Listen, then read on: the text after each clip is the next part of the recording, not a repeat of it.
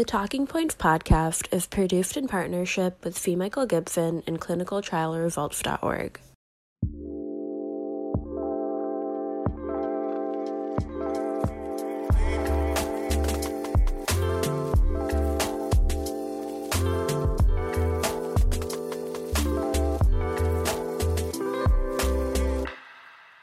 Javed Butler, Mike Gibson, talking to you about heart failure. Big day yesterday, release of the heart failure guidelines. Walk us through some of the key updates.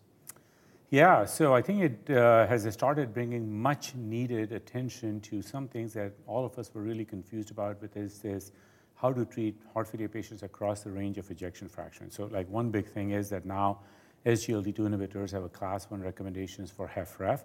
That was very much to be expected, the European, the Canadian, all the guidelines. So that really did not come as a surprise, but it's good to now have the guidelines updated. The issue is what to do with ejection fraction over 40%. So I think very much similar to the European guidelines, now there's a class 2 recommendation, 2A for SGLT2 and 2B for the other therapies like MRAs and ARNI, all the way up to 50. And now the so-called true HFpEF over 50% also have a SGLT2 inhibitor indication 2A right now. I assume we're waiting for the DELIVER trial, and that might get upgraded.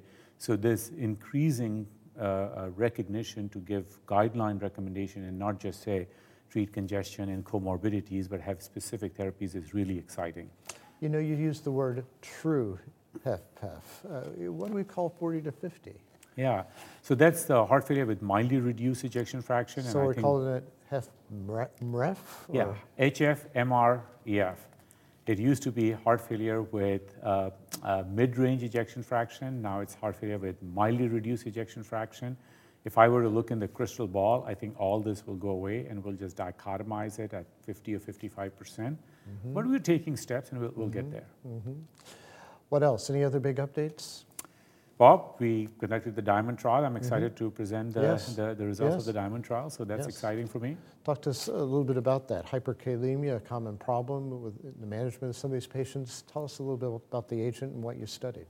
Yeah, so, patients with HFrEF, I mean, there is, 30, 40 years worth of data with RAAS inhibitors, ACE, ARB, ARNI, MRA, even beta blockers can cause hyperkalemia. So all of these therapies reduce mortality. We know that from many, many trials. And all of these therapies increase the risk of hyperkalemia. Another problem is that the patients at the highest risk for adverse outcomes are also at the highest risk of developing hyperkalemia, right? So these are your CKD, diabetic, older patients. And now the clinicians are faced with a difficult choice that they either live with a high K and risk arrhythmias or other complications and obtain managed RAAS therapy, or lower the RAAS therapy, get normal kalemia, not have the risk, but the primary disease gets worsened over time with suboptimal RAAS therapy, especially MRA.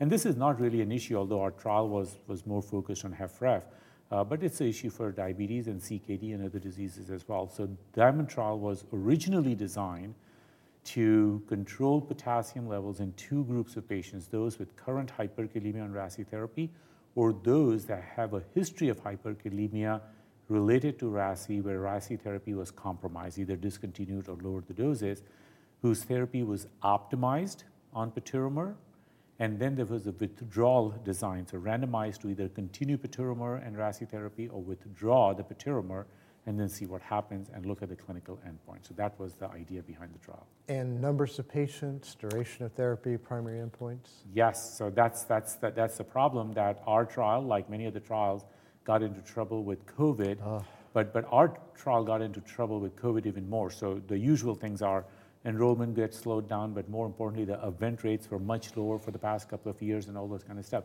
But remember, we are taking a high-risk group of patients where we are forcing RAAS therapy, but all of this is completely predicated on two facts, that we can continue to ship and supply the IP and people can come in for recurrent lab tests. And when we couldn't guarantee, we changed the focus in the primary endpoint from morbidity mortality to looking at potassium control, and then we had a statistical 5 endpoints of hierarchy looking at all aspects. So we look at comprehensive RAAS use, time to first hyperkalemic event, time to discontinuation of MRA, comprehensive RAAS use across all RAAS agents. So that was the endpoint which was changed. So we had a little Was it a win ratio? Yes, so that was Great. a win ratio. So there were two win ratios. One win ratio looked at mortality, morbidity, and then potassium greater than 6.5, 6 to 6.5, and 5 to 6. So that was one ratio. And the other win ratio was mortality, hospitalization, and then all three RAAS doses, medication at recommended doses, at sub-recommended doses, or not on any of the therapy. So these were the two win ratios we I created. really like this new approach with the win ratio. Yes, absolutely. Yeah. And what did you find? So what we found was that in our run-in phase, the good news was that about 878 of a little north of 1,000 patients were able to be optimized. So one question people have is that, sure, even if you have hyperkalemia and even if you give the binders, you will not be able to optimize therapy because low blood pressure, dizziness, creatinine bumps. So we were able to optimize with the potassium binder therapy in 85% of the patients. So that was obviously non-blinded, open-label run-in phase, but that was a really pleasant result. And in the randomized phase, by the time we stopped the study, there was a better control, the primary endpoint, better control of serum potassium level with patiromer, which was not a surprise. We know that patiromer does that. But simultaneously, we had much better use of RAAS therapy and much less, for different endpoints, about a 30 to 35% relative risk reduction in time to first hyperkalemia event and cumulative hyperkalemia event. So you sort of win in all three ways, that you don't have enough hyperkalemia, you don't have as many hyperkalemic events, you have better potassium control, and simultaneously optimize RAAS therapy. Now, we have a shorter follow-up, and we don't have enough endpoints to make any head or tail of the endpoints, but at least you can conclusively say that you can optimize heart failure therapy and control potassium at the same time.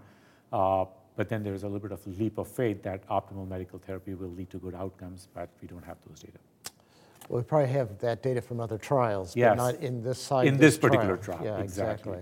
Well, congratulations. Thank you. We're running a big big trial right now. I know how hard it is with COVID and war, and getting trials done these days is tough. Congratulations on getting this across the line, Javed. And thanks to all of you for joining us here live from ACC 2022.